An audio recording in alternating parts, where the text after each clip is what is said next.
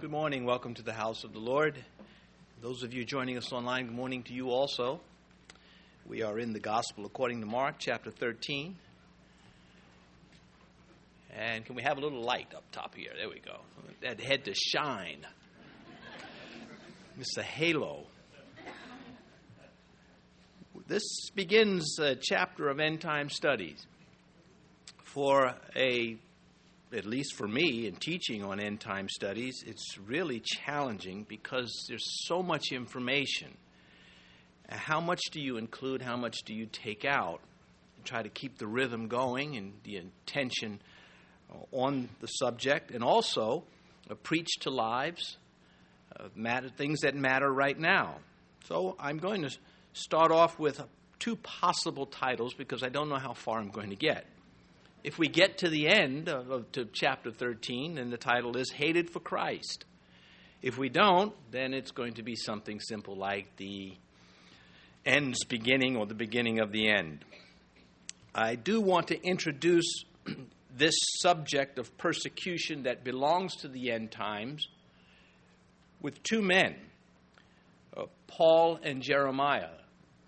Their ministries were characterized by persecution. They were persecuted for preaching Christ. Well, Jeremiah for upholding Yahweh and Paul for preaching Christ. Paul chose his battles. He would say, well, let's go here and let's go there. Jeremiah really had no way out. He was there in Jerusalem, and when he wasn't in Jerusalem, they would find him.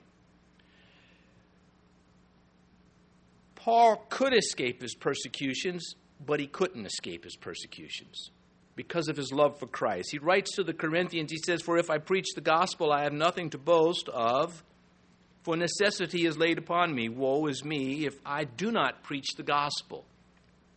In that sense, he couldn't choose his battles. He had to preach it. Truth and love laid necessity on Paul, as it did with Jeremiah. And no matter the persecution, they were going to preach, and they did preach, and we have the record of their preaching as an example, as a model, as something to take into great consideration. Jeremiah at one point got so frustrated with God, he said, "Then I said, I will not make mention of him, nor speak any more in his name, but his word was in my heart like a burning fire, shut up in my bones. I was weary of holding it back, and I could not." Woe is me. The necessity is laid upon me. I have to preach the gospel. I have to preach the truth. When they were telling Paul, the Ephesians were telling Paul, don't go to Jerusalem. If you go to Jerusalem, they're going to arrest you, and if they arrest you, they're likely going to kill you. Don't go. And they began weeping, and Paul responds, he answered, Luke tells us, "What do you mean by weeping and breaking my heart? For I am ready not only to be bound, but also to die at Jerusalem for the name of the Lord Jesus Christ." The timing is excellent for us to consider persecution, is it not? A growing persecution. We shouldn't be so surprised at what's happening. It's disappointing. It's sometimes, you have to fight the flesh. You don't get angry. Because of lawlessness will abound, the love of many will grow cold, but not the love of any. Not the love of those who love Christ, or else we can't get our job done effectively for him. Paul and Jeremiah, they were ready to die anywhere for God. And this characterizes the last days. And that is what we're going to look at now. Now, we did not stand and read. It's someone's fault for not pointing that out to me. With that introduction, it's never too late to stand and read the Word of God. So would you stand, please, if you have your Bibles. Mark's Gospel, chapter 1. I'm shooting for verse 13, so we're going to read all the way there. Beginning at verse 1, "Then as he went out of the temple, one of his disciples said to him, 'Teacher, see what manner of stones and what buildings are here.' Jesus answered and said to him, 'Do you see these great buildings? Not one stone shall be left upon another that shall not be thrown down.' Now, as he sat on the Mount of Olives opposite the temple, Peter, James, John, and Andrew asked him privately, 'Tell us, when will these things be? And what will be the sign when all these things will be fulfilled? And Jesus answering them began to say, take heed that no one deceive you. For many will come in my name, saying, I am he, and will deceive many. But when you hear of wars and rumors of wars, do not be troubled, for such must happen. But the end is not yet, for nation will rise against nation and kingdom against kingdom, and there will be earthquakes in various places, and there will be famines and troubles. These are the beginnings of sorrows, but watch out for yourselves, for they will deliver you up to councils, and you will be beaten in the synagogues. You will be brought before rulers and kings for my sake, for a testimony to them. And the gospel must first be preached to all nations. But when they arrest you and deliver you up, do not worry beforehand or premeditate what you will speak. But whatever is given you in that hour, speak, for it is not you who speak, but the Holy Spirit.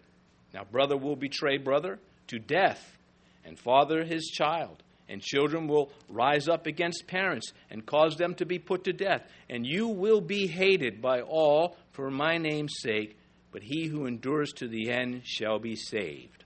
Please be seated. Well, now you see why I went through this whole thing with the persecution.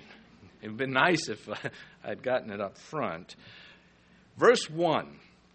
Then he went out to the temple. One of his disciples said to him, Teacher, see what manner of stones and what buildings are here.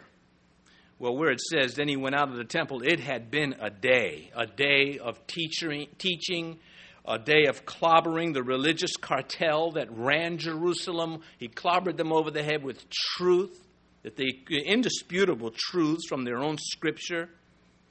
Were any of them converted? We know the last scribe that confronted him, Jesus said that he was not far from the kingdom.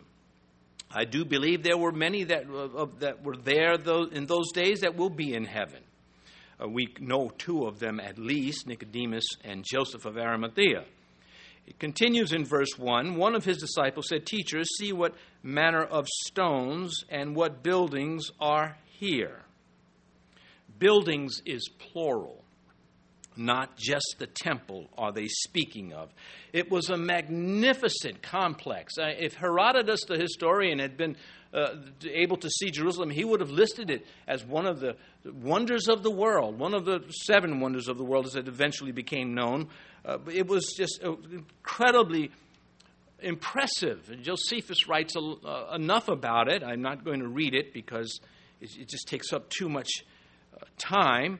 But when he says buildings here, when they say, do you see these buildings, they are including the structures, the precincts, the colonnaded walkways, the courtyards, and the stairways. There was an entranceway on the southwest wall that was the highest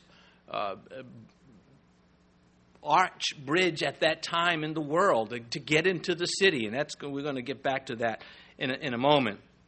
But the most prominent 35 acres in Israel was right here, where he's leaving the temple, having dealt with those who challenged him and having taught those who were eager to hear what he had to say.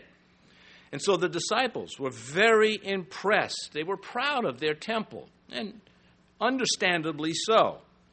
It had taken 85 years to complete, and it still wasn't finished at the time that this exchange was taking place.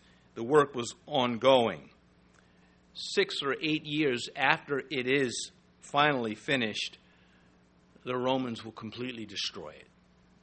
In verse 2, and Jesus answered and said, Do you see these great buildings? Not one stone shall be left upon another that shall not be thrown down. He pounced on their remark. So they're leaving the temple and said, Lord, what do you think of this place? Look at these stones. Look at this. It's beautiful. And then he doesn't just ignore it or say, yeah, it is nice. He pounces on that remark. Not on them. He's not going after them. He's just going to give them the prophecy, the history that surrounds these things, which has been already fulfilled, incidentally. This is going to be, or as he unfolds it, what we have here, the greatest end-time sermon of all.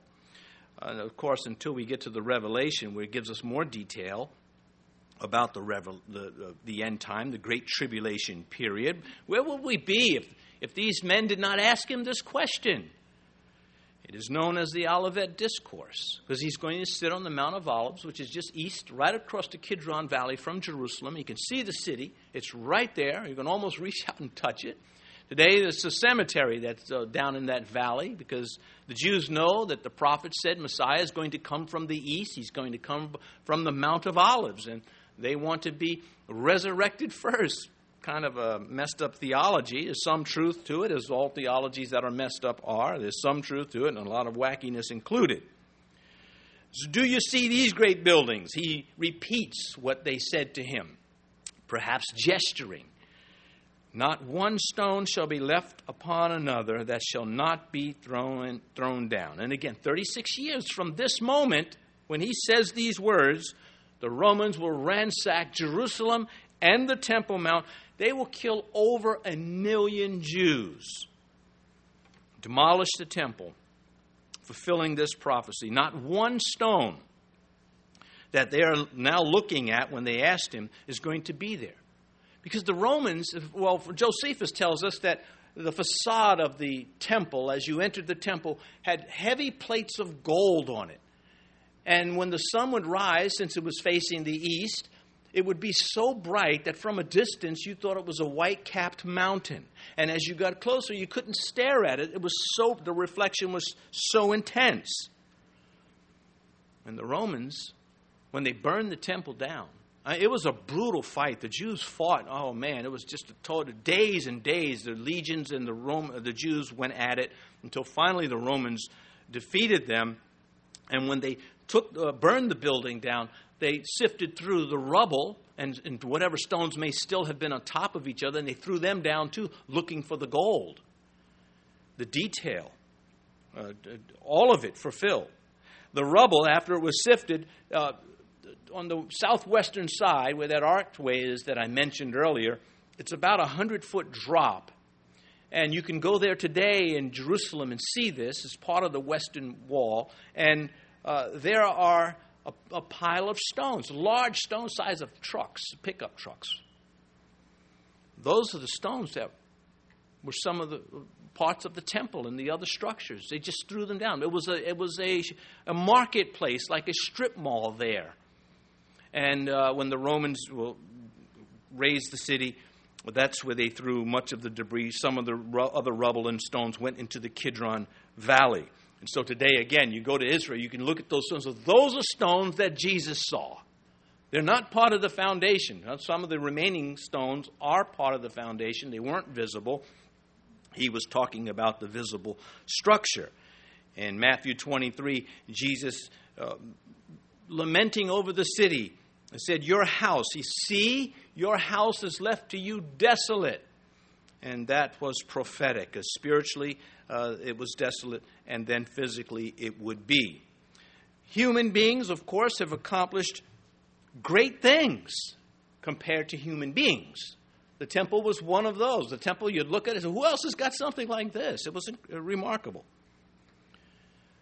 But only because God has made the resources and the knowledge available. For most of history, man had not harnessed electricity. It's not very far back before, the man was able to harness electricity and have what we have now. But before then, everything was run by oil, or the lights were, for example, kerosene lanterns, etc. And you have to look at that and say, God is the one that released the knowledge. Without him pulling back the veil, men would never have the technology we have now. And aren't we glad? Because the world cannot survive man using technology. We're watching the planet be dismantled with too much wrong information by impenitent, wicked, and secularly humanistic people. We put secular on that because we are all humanistic in the sense we look out for, we have this human experience together, and we don't want to harm others. But secular humanism has blocked God out of that and tends to want to manage humanity according to their own ways, their own knowledge. As the prophet said, it's not in man to govern himself. He cannot do a good job. Well, who is ready to believe that the skyscrapers of the world now, and they're all over the world, I mean in China, in Southeast Asia, Indonesia, in the Arab world, in the Middle East, skyscrapers are everywhere. These giant cities, they've got these large swimming pools that are way up there. They even have roller coaster amusement rides on them. And who is ready to believe that the bulk of them, if not all of them, are going to end in rubble? Revelation 18, verse 10, standing at a distance for fear of her torment, saying, Alas, alas, that great city Babylon, that mighty city, for in 1 hour your judgment has come. I lean more and more to believing that such a verse has not only to deal with the city of Babylon, but the great centers of humanity against God. The point is, if you take this to say there's going to be this tremendous city on earth that God is going to flatten in an hour, whether you take it literally or with the symbols, either way, you end up with the hand of God saying to man, if I don't want it to stand, it won't. And there's a reason why. It's not random. Nothing's random with God. When God executes judgments, he is totally justified, and man is not. And we are hated by God-defying demons and humans for daring to share and to repeat the prophecies and the teachings of Jesus Christ. What I like about this section when Jesus says, you see these buildings, these large stones, and they were enormous. How they got them in there is incredible. They didn't have a Montauk crane to bring these things in. How they got them in place is incredible. Anyway, when they hear him say they're not going to remain, they don't scoff. They believe him. They just want to know more information. You have to be impressed with that because so often, they weren't the smartest guys around it in the earlier stages, but they're developing. They know that he knows what he's talking about. And so today, any undisturbed stones from this original work are foundational stones. One of them, 40 feet by 12 feet by 12 feet. 40 feet long, 12 feet high, 12 feet wide. I mean, what's the tonnage on that? And how did they get it? Quarry this thing and move it from the quarry to Jerusalem uphill. It's just quite remarkable, as I've mentioned. And all of this to be in piles. Verse 3 now. Now, as he sat on the Mount of Olives opposite the temple, Peter, James, John, and Andrew asked him privately. So the disciples moved to the Mount of Olives just outside the city, and he's going to turn it into his pulpit. Here are two sets of brothers. Peter and Andrew are brothers, and John and James are brothers.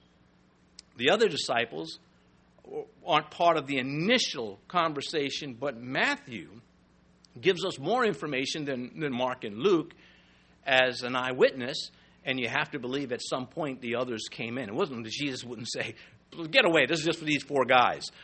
It would expand. So Zechariah, this Mount of Olives that he is now sitting on, Zechariah says that this is going to be the sandals on the ground for Christ when he returns. When he returns with the armies of heaven and we'll be with him, here's where he is going to touch down. I believe he's going to dispatch us to different places. Maui is where I've already submitted my application. So only if the restaurants are still operating. Other than that, it's just kind of, there's beaches out everywhere else. Anyway, It's good theology. Lap it up. Verse 5, Zechariah 14:4. And in that day his feet will stand on the Mount of Olives, which faces Jerusalem on the east, and the Mount of Olives shall be split in two from east to west, making a very large valley. Half of the mountain shall move toward the north, and half of it toward the south. So that's going to be quite a dramatic return for everyone. Verse 4, tell us, when will these things be, and what will be the sign when all these things will be fulfilled? I should pause here to say, if you don't really have an end times perspective and you're going to be getting one, don't worry about what you're not getting from the first session. We got all the way to the end of this chapter, several weeks of going over the end times. I would encourage you to try to build a timeline if you don't know where things are. Most of what Christ is going to tell them has to do with after the rapture of the church, and for good reason. There was no such thing as the church at this point. The church was not yet birthed. There were synagogues, assembly places, but it was not the church as we understand it. That will come later, and so will the teachings on that from the Apostle Paul. We'll get to one in a little bit. But tell us, when will these things be? And you have to applaud that they want to know. They didn't just say, wow, that's going to be something. But this, as they crossed the Kidron Valley, their wheels were turning. You know, what is he talking about? This place is going to be wiped out. So they did ask, how could they not? Not one stone left, thrown down. I'm glad, as I said, they asked, and they asked when and what. When is it going to happen, and what are going to be the signs? That's a good question. These lessons that come from him will come with warnings. Take heed, watch out. And you can't miss it when you read this. If you are one to highlight in your Bible, and especially if you now with tablets and electronic devices, you can highlight without making a mess. You just highlight, take heed, watch, and you understand the Holy Spirit is saying to you, I am emphasizing this, and he does not waste an emphasis. Verse 5, and Jesus answering them began to say, take heed that no one deceive you. So he begins his lesson on the end time with a warning about being deceived, tricked. The Satan is working. You know, if you have a problem with someone, another Christian particularly, and you can maybe feel resentment coming up, maybe it would help. This has helped me. Maybe it will help to recognize that Satan is messing with this situation. That either he is getting the upper hand on the other one, or he's getting it on you, or both. He's certainly trying on both. And when you begin to see it that way, then some of maybe the resentment and the hurt feelings begin to move down to the bottom. And the spirit gets up over the flesh. Why do Christians do some of the stuff they do? Well, Satan is targeting them. And now I can look at them with love and say, they're victims, no matter what they've done to me. It's something I practice and have found it helpful. Otherwise, after years of serving, you can become jaded and just, bitter and confused, and that's not what God wants. Anyway, he begins with a warning that will automatically make them pay attention. Watch out. Take heed. It sounds so, academic reading it in the English, take heed, but really, if I translated it, it would have been something like, you better watch out. All right, sleepy morning. Anyway, that no one deceives you. So foremost, again, there it is. Paul will write to the church about the end times, and he says in 2 Thessalonians chapter 2, speaking about when Antichrist, there is coming a central figure that unlike all the other people who have been against Jesus Christ, this one's going to be just an exaggerated figure against Christ. He will be empowered by Satan, unlike any other human being we've ever heard of. And when the lawless one will be revealed, whom the Lord will consume with the breath of his mouth and destroy with the brightness of his coming. Well, I like that. Paul is saying, look, before you panic, understand he loses. But before he loses, there are going to be other losers, those who side with him. And he continues, Paul does in 2 Thessalonians chapter 2, verse 9, the coming of the lawless one is according to the working of Satan with all power, signs, and lying wonders. This John, when John sees him in the Revelation, he doesn't call him the lawless one. He says, this guy's a beast. He's a monster. It's not a compliment. You know, we can say that about somebody who may be very strong. Boy, the guy is a beast. Well, that's flattering. This is not. Humans are not supposed to behave as beast animals in the presence of God or humanity, not like this. And he continues, he says, and with all unrighteous deception. That's how they'll know this is the Antichrist. He'll be doing dirt. He will not be clean like Jesus was. He says, among those who perish, because they like it. They're lapping this up. Because they did not receive the love of the truth, that they might be saved, which is a constant part of our theology to lost souls today. And for this reason, God will send them strong delusion that they should believe in the lie, that they all may be condemned who did not believe the truth, but had pleasure in unrighteousness. When you, the believer, you commit some act of sin, some act of unrighteousness, your flesh has pleasure in that, but your spirit hates it. That is a distinction between a lost soul, one who is happily lost for now, and the one who is saved. And so Paul is saying when he gets to power, deception is going to characterize his work. And Christ is saying here, don't let anybody deceive you. Now he's speaking beyond his disciples because they're not going to be alive when these things start to really take place. For some of it, a small part of the persecution they'll be here for, but not for what's really coming. And they've asked for signs, and he's going to give it to them. Now, just recently, well, before I get to that, I think it's important we remember we are not obligated to identify with a deceived culture. We don't have to line up with them. We do not have to apologize for abstaining from the deception that they are gobbling up. We don't identify with the Christ-hating culture. We stand outside of it, not as better people, but certainly as better off people. And we choose to defy the culture by disagreeing with it. And that's how they take it. Now they're trying, of course, to silence any opposition. You can't even disagree with them. They are determined to force themselves on us and call us rude for not being violated. You just want to say, Lord, can I just have just a few minutes alone with them my way? We can settle this. And of course the answer is no, not at all. Anyhow, we are here to offer them God and the love of Christ. With truth and love, don't let that become old to you. We are being persecuted. With this COVID outbreak has come not only, listen, there's a bad virus out there that can kill you. That part is true. But what about all the falsities that came with it? The lies. Okay, I expect that from a world that has an agenda.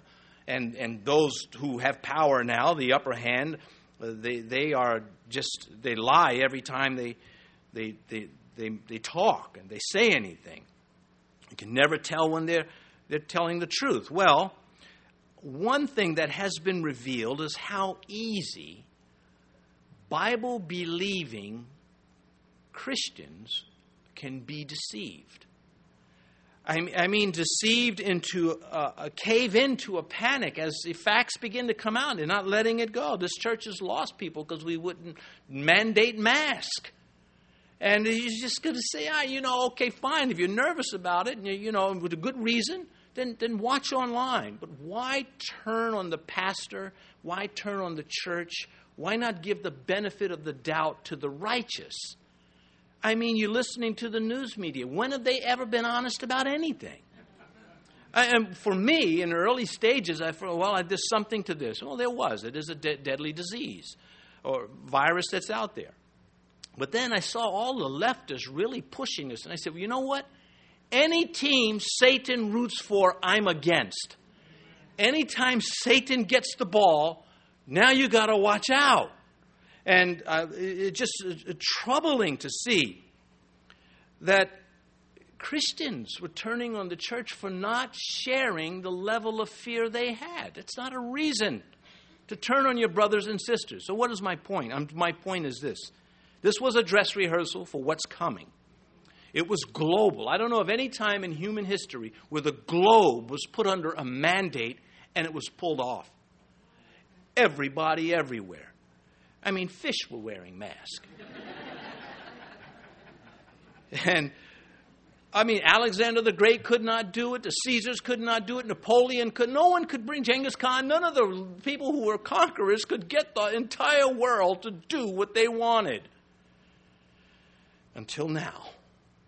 We're in a global age, and that fits into the end-time scenario. So beware. Take heed. Don't be gullible. Don't give in so quickly. When you see the fear meter in your heart going up, that does not give you the right to collapse, to panic. Fear is fear. It's going to do what it's going to do, and we are who we are, and we're going to fight it with faith. You can't fault anyone for being afraid. But you can begin to raise an eyebrow when they give in to that fear and logic is gone. That becomes panic. And anyway, I hope my point in bringing that up is to say, don't think the warnings Jesus is giving about deception is for some far-off group of believers in the future. It's right now. And we should be telling people this. Verse 6, for many will come in my name, saying, I am he, and will deceive many. Interesting, he is presupposing his disciples know that the I am he means they're saying they're Messiah. He's admitting he is the Messiah. And all that goes with it from the Old Testament prophets and what he has expounded on. This is particularly for the Jews. Once the church is gone, this is when it's really going to happen for them. And a lot of them will be converted. A lot of them will be slaughtered. The Jews never had a false Messiah until they rejected the true Messiah. It's amazing. All the false messiahs came after Calvary and the resurrection. You'd think that alone would waken them to say, hey, something's spiritual going on here that I'm missing. After Christ, they've had a rash of them. They even had a woman, Eva Frank, claim to be the Messiah, and some of the Jews in those circles accepted that. 2 Timothy chapter 3, Paul putting it to the church, evil men and impostors will grow worse and worse, deceiving and being deceived. You read where Paul says men will be lovers of themselves, and he goes on to itemize what they're going to be. Well, they've always been this way, but during the end times, the end of the end times, is all going to be amplified, greatly so. The apostate churches are false churches. They will increase. That means there will be no gospel coming from churches because the true church will be raptured, taken out of here, and Christians will not be able to form assemblies because they will be killed for their belief. Well, how will they be found? Well, they will now. They can track if you get a vaccination. Well, they're going to be able to track if you get the chip or not. And if you do not have it, you are going to get it, not the chip. Death. This is promised and elaborated on in Revelation. And so when he says, for many will come in my name saying, I am he, and will deceive many, this is mainly for the Jews. The church, of course, it applies. But we continue, verse 7. But when you hear of wars and rumors of wars, do not be troubled, for such things must happen, but the end is not yet. Well, man cannot have lasting peace on earth. He's going to mess it up. War alone is not a signal that the end of human rule on earth is about to stop. And that's what he's telling them. There's going to be wars. That doesn't mean the end is coming. They ask, when will it be? What is the sign? And he's starting off by saying, well, watch out. And here's some things that's not going to be a sign the end is near. You ask, well, with all of these earthquakes and pestilence and the horror that's coming, and in what has already been, as a matter of fact, why does God permit this stuff? Well, among other reasons, he's providing believers with an opportunity to act out what we profess. We say that we're going to believe God no matter what, even to the point of death. What about to the point of being fired? What about to the point of being divorced? What about to the point of being sick? What about to the point of being betrayed? Are you still going to believe him? If you say, yes, I am, well, you may get a chance to act that out, to prove it. God is not a statistician. He just sits down and says, well, these are the statistics. You know, this game's going to be played. Truth must be expressed. And when the world thinks about the end of the world, they think about annihilation of the planet. Well, God will get to that, but not first. The first phase is the ending of human rule for 1,000 years thereabout. And then, not too long after, it would seem, then comes the annihilation of the created universe as we know it, and the beginning of a new universe. Planets that have not even been formed yet by God. Well, and verse 8, for nation will rise against nation and kingdom against kingdom, and there will be earthquakes in various places, and there will be famines and troubles. These are the beginning of sorrows. It's just warming up. All of this stuff these are birth pangs. I'll get to that in a minute, but such is human history. For nation will rise against nation and kingdom against kingdom. 2 Timothy chapter 3, know this, that in the last days perilous times will come. That's emphatic. When he says, know this, Timothy, perilous times will come. Still answering the signs. This verse 8 is an expansion of Isaiah 19, verse 2. And there in Isaiah 19, it had local application, mainly to Egypt. Here, the Lord picks up the verse and he expands it and gives it end-time significance. And he's saying that was just sort of a dress rehearsal. What's coming is going to match that prophecy in Isaiah that was local, but this one's going to be global. He's going to do the same thing when we get to verse 12 with a verse from Micah. He's going to take a prophecy from Micah that was applicable to the time Micah lived in, the prophet, and he's going to say, just like it was in Micah's day, it's going to be worse in the end. And if we get to verse 12, we'll point that out. And there will be earthquakes in various places. So natural occurrences will continue to be natural. Luke adds this. He says, pestilences, fearful sights, and great signs from heaven. That's as you begin to enter deeper into this. And there will be famines and there will be troubles, which are always the outcome of wars and earthquakes on some level. These are the beginning of sorrows. Not a good start. But sorrows here in the Greek, that word sorrows in the Greek is birth pangs. Sudden pains from the contractions going on that a woman experiences in childbirth. It actually is signaling that the pregnancy phase is ending, that the birth is coming. And that is what it is here too. What Jesus means is this is the beginning of sorrows. It's signaling to you that the end is coming. It begins infrequent and it intensifies. Now, I know ladies, my understanding is a lot of ladies don't want to hear men talk about pregnancy and birth because, like, what do we know, right? Well, I happened to be there when I was born, and I was not impressed with what my mother had to go through. So I am a bit of an expert too. There you go. I will have someone else start my truck after service because I know you women are that serious about that stuff. Anyway, I don't know where I was. Revelation 6, the signs and how they intensify.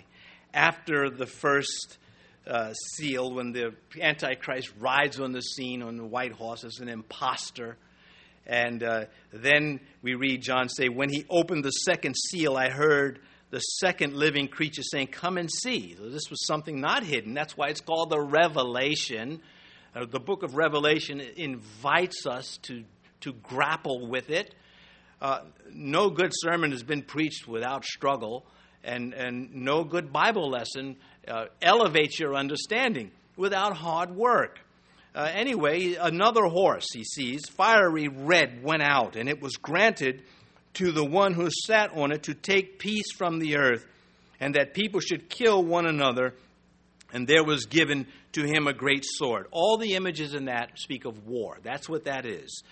That is this full-out war that is coming in the days of Antichrist. Verse 8 of Revelation 6, so I looked, and behold, a pale horse, and the name on him who sat on it was Death, and Hades followed with him, and power was given to them over a fourth of the earth to kill with the sword, with hunger, with death, and by the beast of the earth. You don't want to be here for this.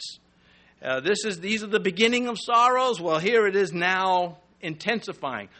The actual birth of these sorrows is when Christ returns. That is when it's wrapped up. But it is said that in World War II, 3% of the population was killed because of war. I mean, not home, people just dying, natural causes, accidents, whatever. In war, 3% of the population. But here, in Revelation 6, verse 8, God says 25% is going to die just in the earlier stages when the tribulation begins to ramp up. And Christ says these are the beginnings of birth pangs. This is what's going to have to happen before the delivery of the kingdom of God by the Son to the Father. Verse 9, but watch out for yourselves. There's another warning. Because we need these warnings because we won't watch. We will tend to, look for the peace and the happiness. In Israel, the Jews today, they're so hungry for peace, they're willing to cut their heads off. And this is a big problem. That, almost peace at any price. Not all of them, but a lot of them. In fact, I just was reading an article in going over my notes on the temple and all the stones there, that they're covering up the evidences of the temple and other things that we crave almost as Bible students just to keep peace. They're willing to make lies and just anything for peace. And this has caused them unnecessary pain many times. Anyway, other stories, but we need to try to move on here. Where are we? Verse 9. Watch out for yourselves, for they will deliver you up to councils, and you will be beaten in the synagogues. You will be brought before rulers and kings for my sake, for a testimony to them. Rapidly a deteriorating situation. This has some direct application to their lives after Christ ascended to heaven. The partial fulfillments of this, that comes with prophecy. Not all prophecy has one fulfillment. Many of them have phases and initial fulfillments. This, of course, the globally deceived culture will not watch out for God. They will deny Him, and they will get violent against those who remind them of Jesus Christ. He says, for they will deliver you up to councils. The forces of law will be used against the disciples, as it was with Daniel and as it was with Daniel's colleagues. Councils here is Sanhedrin in the Greek. There was the great Sanhedrin of 70 men that ran Jerusalem and the nation, and then there were lesser Sanhedrins, lesser councils throughout the land that were local authorities. Politics are designed to dig up something on someone that can be used against them in court or in public or in the family to destroy them, and that's what's going to happen to the church. It's happening now. And you will be beaten in the synagogues. Nice. Well, that happened to Paul for sure. the intensity ramping up. The two faithful churches in the book of Revelation, when the 7 churches are called out, Smyrna and Philadelphia were the only two that were not rebuked. Smyrna suffered, Philadelphia taught the Word of God. And to both of those churches, and only to both of those churches, Jesus said, I know where the church of Satan is. I know where the synagogue of Satan. It happened to be Jewish because at that time, that's who was giving them the problem. But of course, it went beyond the Jews that were opposed to their Messiah. It includes anyone who targets the church for destruction. And it's an interesting thought. We think of the church of Christ, the church of Jesus Christ. Well, God says, well, there's also a synagogue of Satan. There's also his assembly. And it has to do with religion, and it has to do with violence against those who are mine. He says here in verse 10, you will be brought before rulers and kings for my sake, for a testimony to them. Giving a preaching chance. Giving those who are listening to them a chance to receive the gospel. I don't think it's going to be entirely wasted. I don't think that Paul got before Caesar because God said he's going to get there, and he preached, and Caesar went cuckoo after that. I mean, not that Caesar Nero is one, but what about those in the court? There were those of Nero's house that did convert, and so it was not wasted entirely. Verse 10, and the gospel must first be preached to all nations. Well, all people are sinners except Jesus Christ, and they need to hear the gospel. This is global.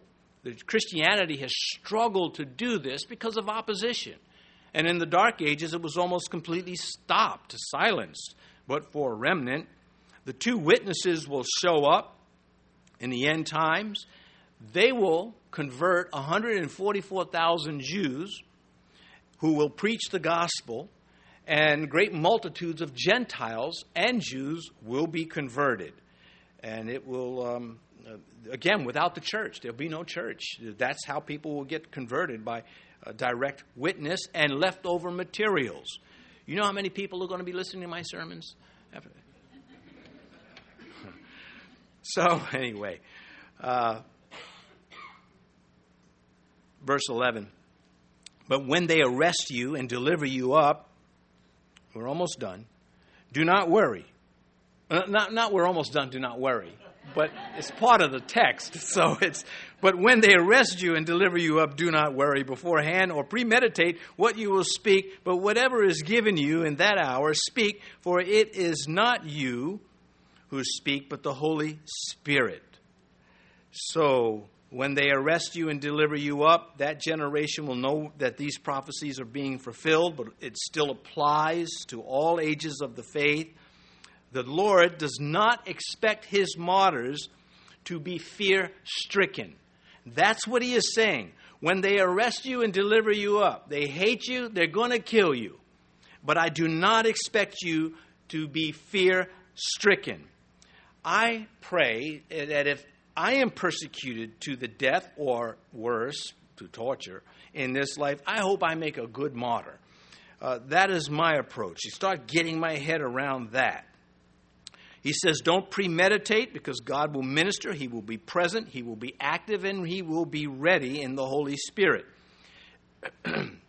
He says, but whatever is given to you in that hour, speak. That is the unburied gospel. What a phrase. Some of us need to be reminded the gospel is not to be buried.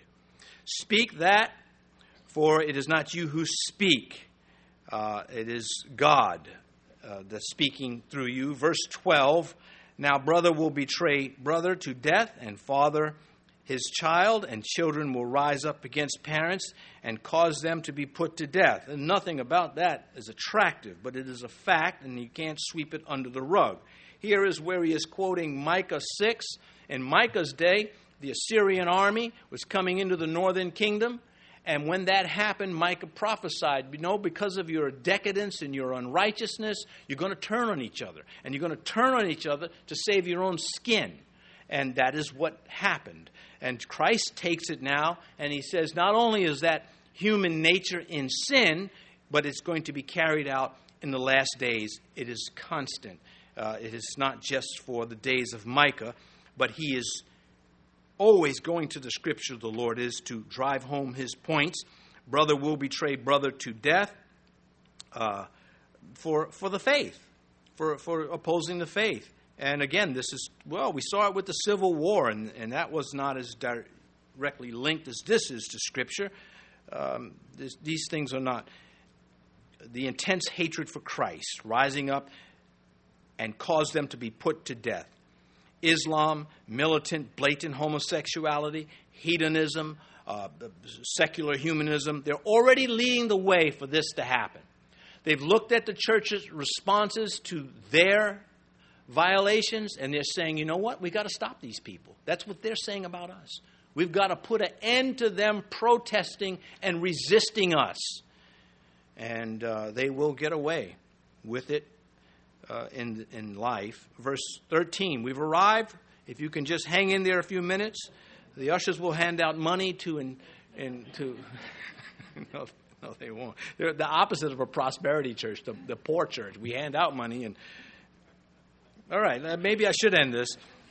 Verse 13, and you will be hated by all for my name's sake, but he who endures to the end shall be saved. Hate is an opposite of peace. Hated because men love themselves, they love their views, and they're not interested in being told what to do by God or God's people. They will, 2 Timothy again, for men will be lovers of themselves, lovers of money, boasters, proud, blasphemers, disobedient to parents, unthankful, unholy, and the list goes on, and all of those amplified. And to those who take a stand for God, when Antichrist is here, you can expect no mercy. That's where we're headed. You know, already Christians aren't getting mercy in the courts. I just read the Supreme Court won't take a case on the florist up in Seattle because she wouldn't make a bouquet for these people. A little bunch of crybaby little, she won't make flowers for me. Go get your own flowers. Little tulip. Anyway, I mean, it's just, they're weasels. They are. But they're increasing in their deadliness and intolerance, and we shouldn't be surprised. We should be active. Jesus said, take heed, don't be deceived, and don't be fear-driven. Temptation to abandon Christ to save your own skin has been real down through the ages. And, I'm out of time to read all these verses I have, but let's finish up the little we have. He says here in verse 12, verse 13, by all, for my name's sake, everyone will gang up on Christians. Jesus taught that persecution of believers would be common, it would be severe, and nothing about that should surprise us. But he who endures to the end shall be saved. This is again important because if you love peace for your own self more than you love the Lord, you're going to be an apostate if you are around when this takes place. True believers will endure, make believers will not. This does not mean perseverance earns your salvation. It means it demonstrates you are saved. And that is a critical point. Well, I close with this verse. John 4:22. True worshipers will worship the Father in spirit and in truth, for the Father is seeking such to worship him. And the rest of the Bible rings in and says, even to the death. Even to the death, true worshipers will worship the Father in spirit and in truth. Now, let's pray. Our Father, we thank you for giving us the courage that comes along with the warnings if we walk in the Spirit. We thank you that we can see that so many of your prophecies have already been fulfilled. They are a testimony to your trustworthiness, that when you speak, you mean it, and we should not doubt it. And many have not come to you, and many have. And if you are listening or here in the church or watching online, and you've not opened your heart to Christ, you have an opportunity right now to give your life to Jesus. If you say, Lord Jesus, I am a sinner, I've broken your laws, and I repent. I ask you to forgive me. I come to you and you alone because no one else is good enough and great enough to die for me in my place and take the judgment for my sin away. And I ask that you would be my Savior and my Lord from this day forward. I give my life to you. And now, Father, we commit any confessions to receive your Son. We commit it into your hands. In Jesus' name, amen.